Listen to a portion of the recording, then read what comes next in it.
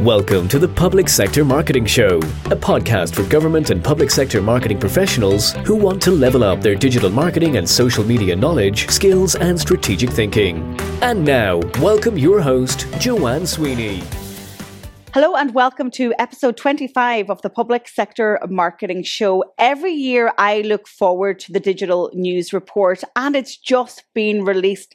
This is a report by Reuters Institute and the University of Oxford, and they survey 92,000 online news consumers to give us the state of news in the digital age. Suffice to say, we are still going through the pandemic, and COVID-19 has had a major impact on the role of news right now.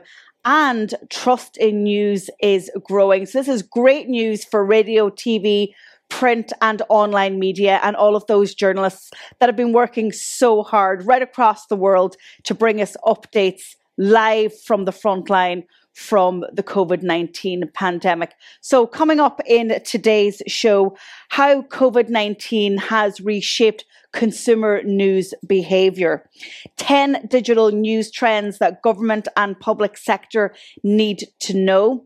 I also ask the researchers and the contributors to the report what they think the results of the study will mean for the media industry, but also those of us that are engaging with media. And finally, the role of social media in news consumption. So if you're interested in media news, PR, or indeed digital comms, stay tuned. This is going to be a great show.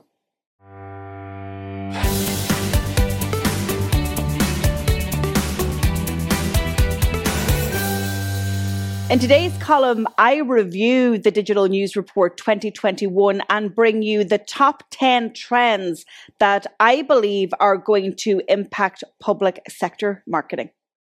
I'm going to take you through my highlights from the Reuters Institute Digital News Report 2021. And I want to reference the great work undertaken by the Fujo Institute. So they're based at Dublin City University, and they're responsible for future media, democracy and society. And they led the study from an Irish perspective as well. So let's go through the highlights. When it comes to interest in news, 70% of Irish respondents said they were extremely or very interested in news. That's a 5% increase on 2020. The percentage of Irish respondents interested in news is higher than the EU average at 60%. The UK at 51% and North America at 54%. Now, this doesn't come as any great surprise to me. As a former broadcast journalist and working in media in Ireland for 20 years, I know that we are a very informed public, very curious, very news hungry, and our appetite certainly hasn't waned. So when it comes to then sources of news, and this one always garners a lot of debate. So the number of consumers who cite television as their main source of news in Ireland has risen 8% to 41%. The next most popular source of news is online. Now that excludes social media and blogs, so it's probably getting news from online news sources. That's standing at 29%, and that's unchanged from last year. And social media is sitting at 16%. Probably we're not surprised by that. There really is a distrust of news on social. But the caveat to that, I would say, is it's dependent on the source. So the number of consumers citing radio as their main source of news has fallen by 4% to 9%.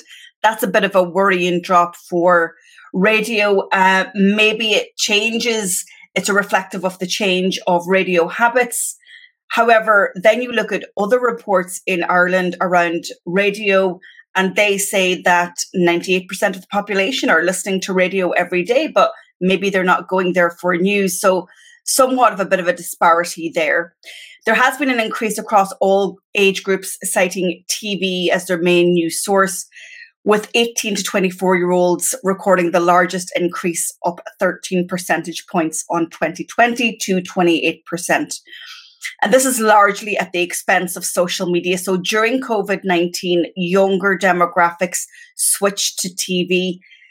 Everybody was at home. We were glued to our TV news outlets because that's where our leaders, our Prime Minister, our public health specialists were making addresses that had a direct impact on our lives.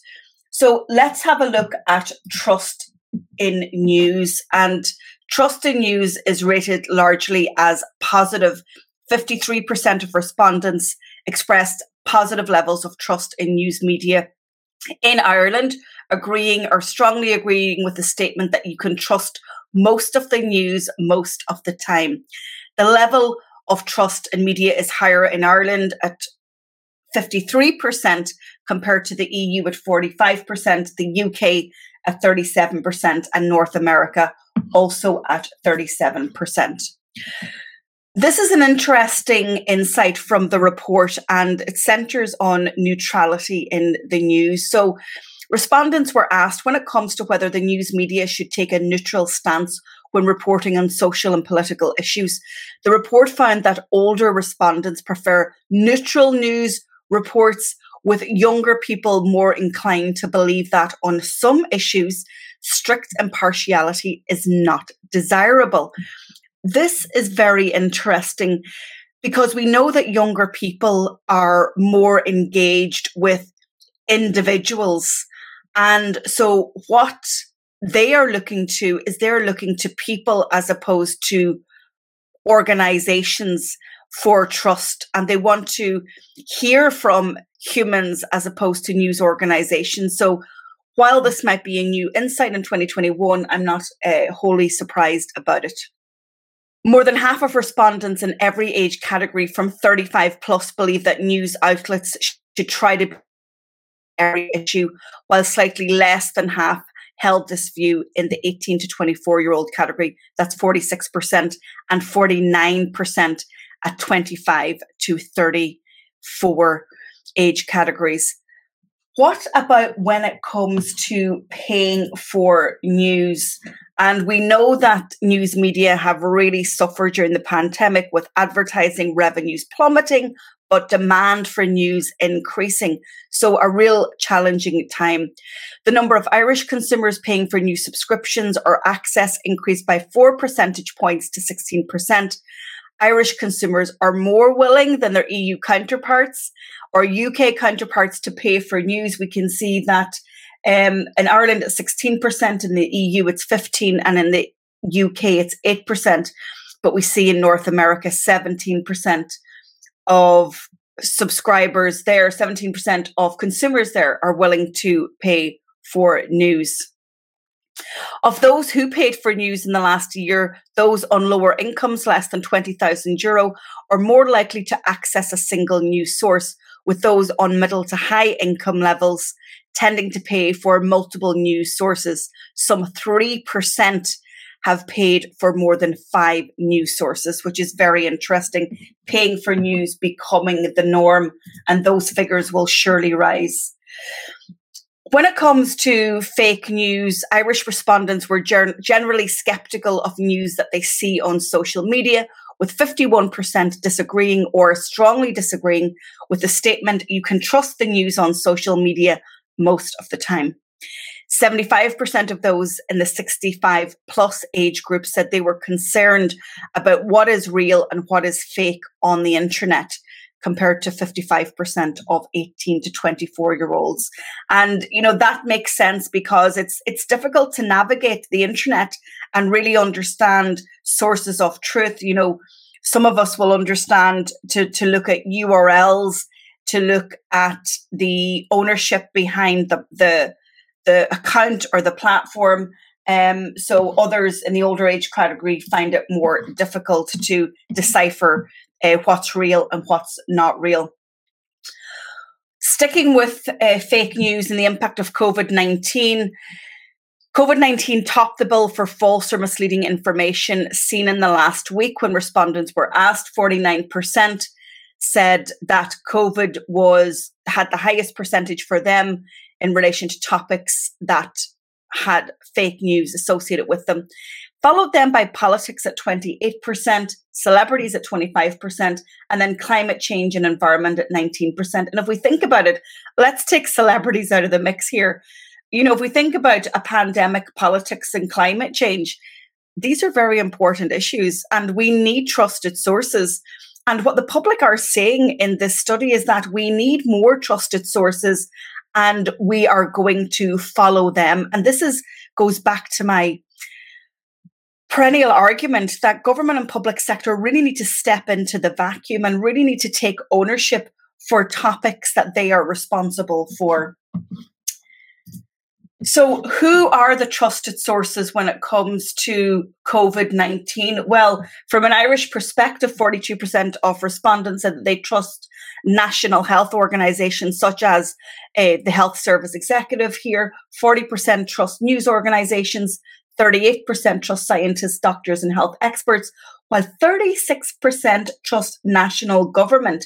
So a bit of a way to go there. So this really is shining a light on the importance and the dire need for senior leaders and organizations to embrace the world of digital and to get their information out there, because the only source of news right now is not just traditional media outlets. And finally, what about devices and news from an Irish perspective? Well, probably not surprising, 60% are accessing news from their smartphone, 27% from a desktop, and 11% actually from a tablet. So there you have it, some very interesting insights from the Digital News Report and also from the Irish perspective and the team at Fujo in Dublin. What you're going to hear from now is we're going to take you through a little bit of the launch of the Digital News Report 2021. And this was a launch held by Edelman. And as you know, Edelman conduct the annual Trust Barometer study of trust in media, society, public sector, government and business. So first of all, you're going to hear from Antonio Zappula, who is CEO of the Thomson Reuters Foundation. And then you're going to hear from Nick Newman, lead author of the report. He's also a digital media strategist, senior research associate at Reuters Institute for the Study of Journalism at Oxford University. A year ago today, at the launch of the 2020 report, we had an initial sense of the speed at which the media landscape was being affected by the COVID pandemic. But a year later, we have a much clearer picture of the extent to which media consumption and independent journalism have been deeply shaped by the global pandemic. COVID has simultaneously driven an acute need for accurate information and a thirst for trusted news. And at the same time, though, it has accelerated threats to the very ecosystem that supplies trusted news.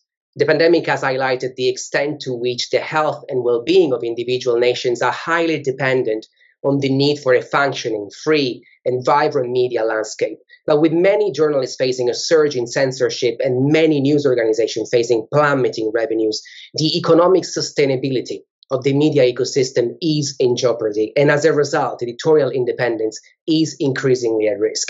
And up against this, the proliferation of digital platforms has supercharged the spread of misinformation and disinformation, plunging readers' trust in news to an historic low. According to the latest Edelman Trust Barometers, 59% of consumers in 21 countries believe journalists are deliberately misleading them. Free and independent media are fighting the battle of their lives, but for some, their defenses are weak. So how can we all play our part and prevent what philanthropic organization Luminate has bleakly defined as a media extinction event?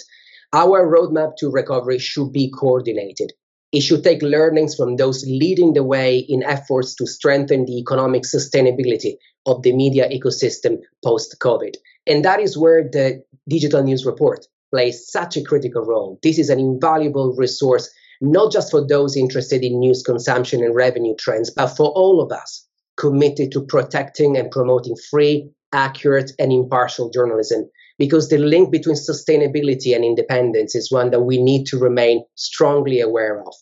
At the Thomson Reuters Foundation, we use the combined power of journalism and the law to defend and promote media freedom, a crucial pillar of any free, fair, and informed society. And we are, of course, extremely proud to found the Reuters Institute for the Study of Journalism at the University of Oxford. By continuing to drive conversations about the future of news, we can all play our part in strengthening and protecting the future of journalism. It has never been more critical to do so. And this chart really looks at under 35s in terms of how they prefer to access news on the internet across all countries. And you can see broadly how they prefer the convenience of social media or search rather than going directly to a news website or an app. So building that direct relationship with younger people is just that much harder. And then we document in terms of the networks they're using for news, that younger people are using more YouTube, they're using more Instagram, Snapchat, and now this year we're seeing TikTok really sort of come into its own with sort of posts and memes about coronavirus, mental health, Black Lives Matter, for example.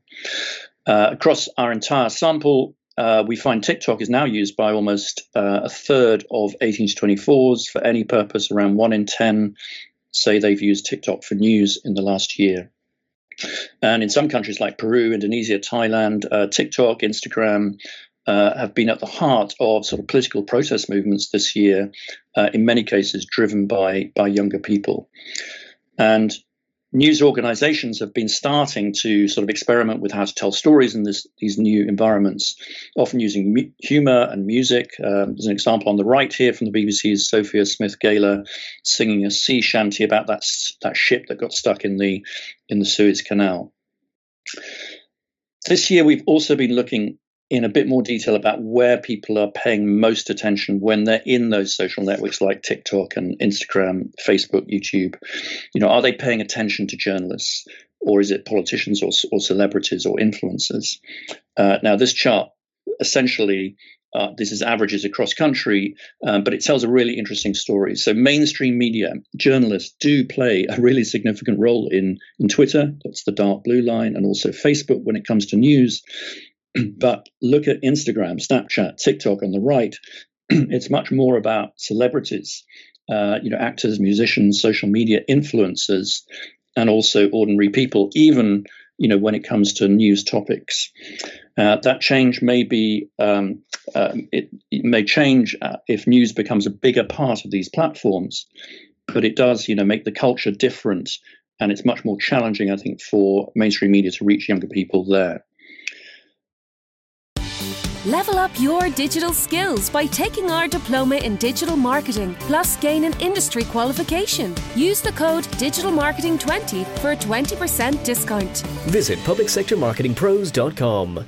The new feature on the Public Sector Marketing Show hands over the mic to you. So for the consulting segment, I'm now going to be answering your questions.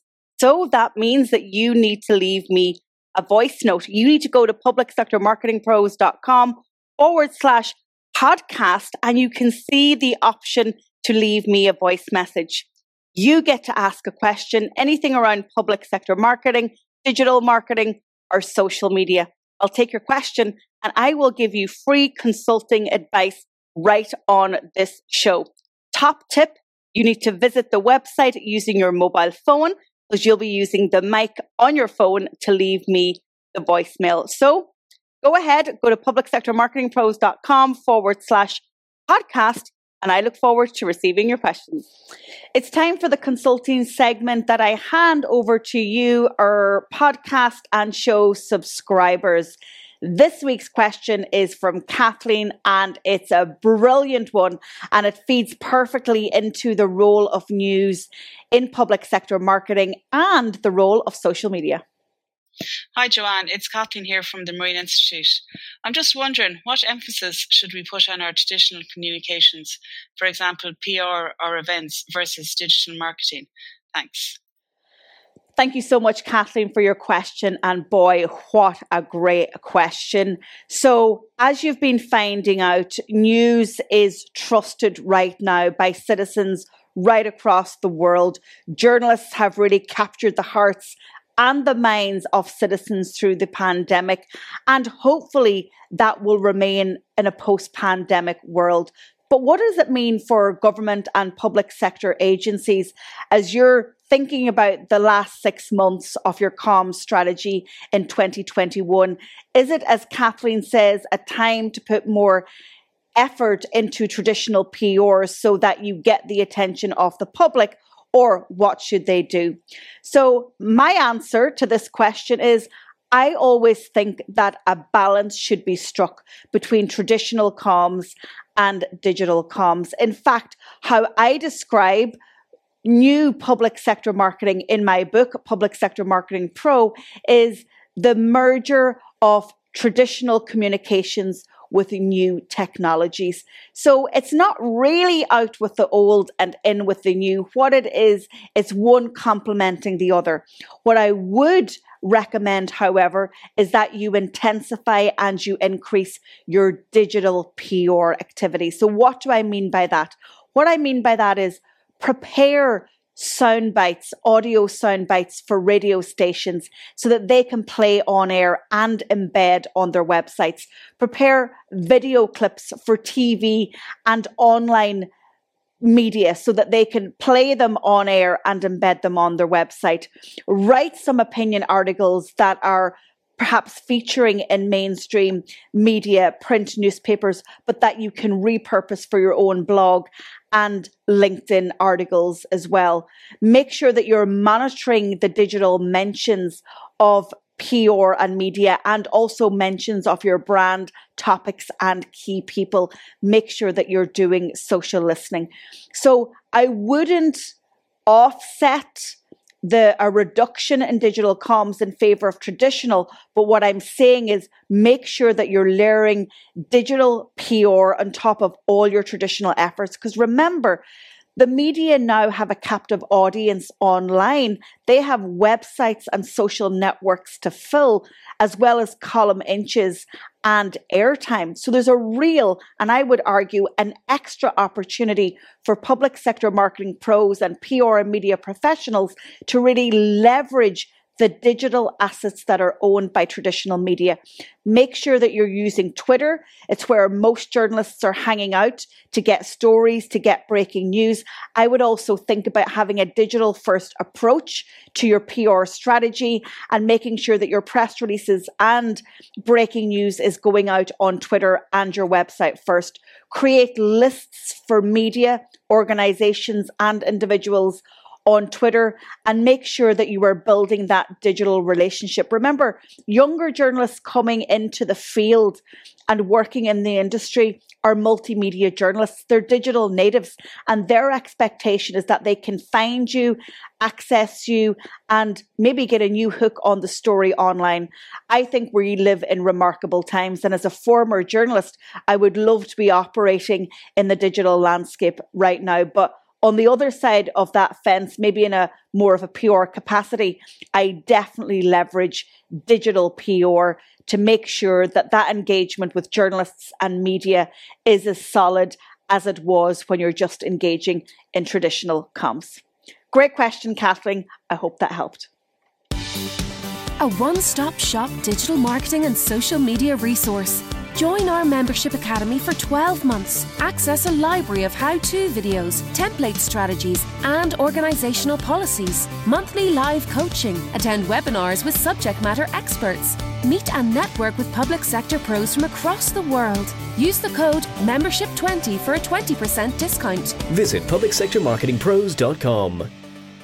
This is your weekly reminder to go and invest in your ticket for the 2021 Public Sector Digital Marketing Summit. It's only 8 weeks away, and this is the #1 digital marketing and social media event for your sector.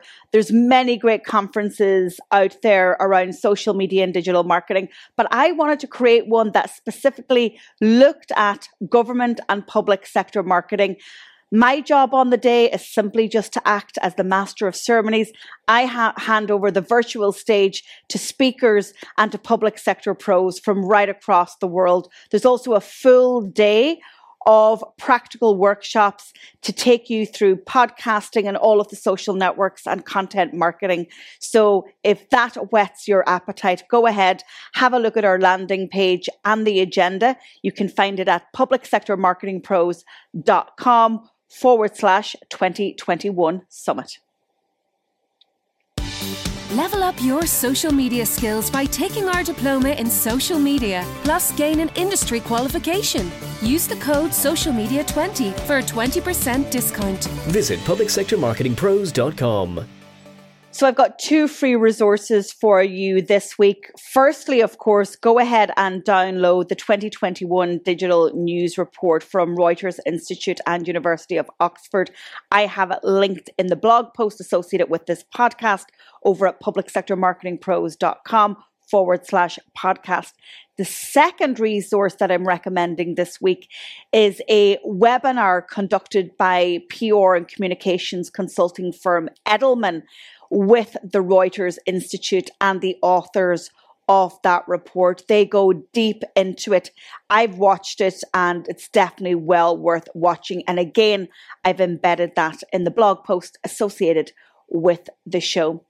Thanks as always for tuning in. I really do enjoy putting these shows together. It really keeps me on my digital marketing and social media game because it means that I have to keep up to speed with what's happening in order to produce and to publish these shows. And that's my commitment to you. If you have a topic that you want me to cover on the Public Sector Marketing Show, then simply drop me an email to info@publicsectormarketingpros.com. Equally, if you want to be a guest or if you have a great case study to share, don't be shy. I'm always on the hunt for a great public sector marketing story. For now, please go ahead and subscribe to the show if you haven't already. All the reviews and the ratings really help with discoverability and other public sector marketing pros finding the show. So your podcast love is most welcome. That is all from me for now. I will see you on the next episode. Thank you for tuning into this episode of the Public Sector Marketing Show. This episode has ended, but your digital journey can continue. Head over to publicsectormarketingpros.com to access resources and links mentioned in today's show and to connect with Joanne and her team. Until the next time, be sure to subscribe, rate and review on your favorite podcast platform.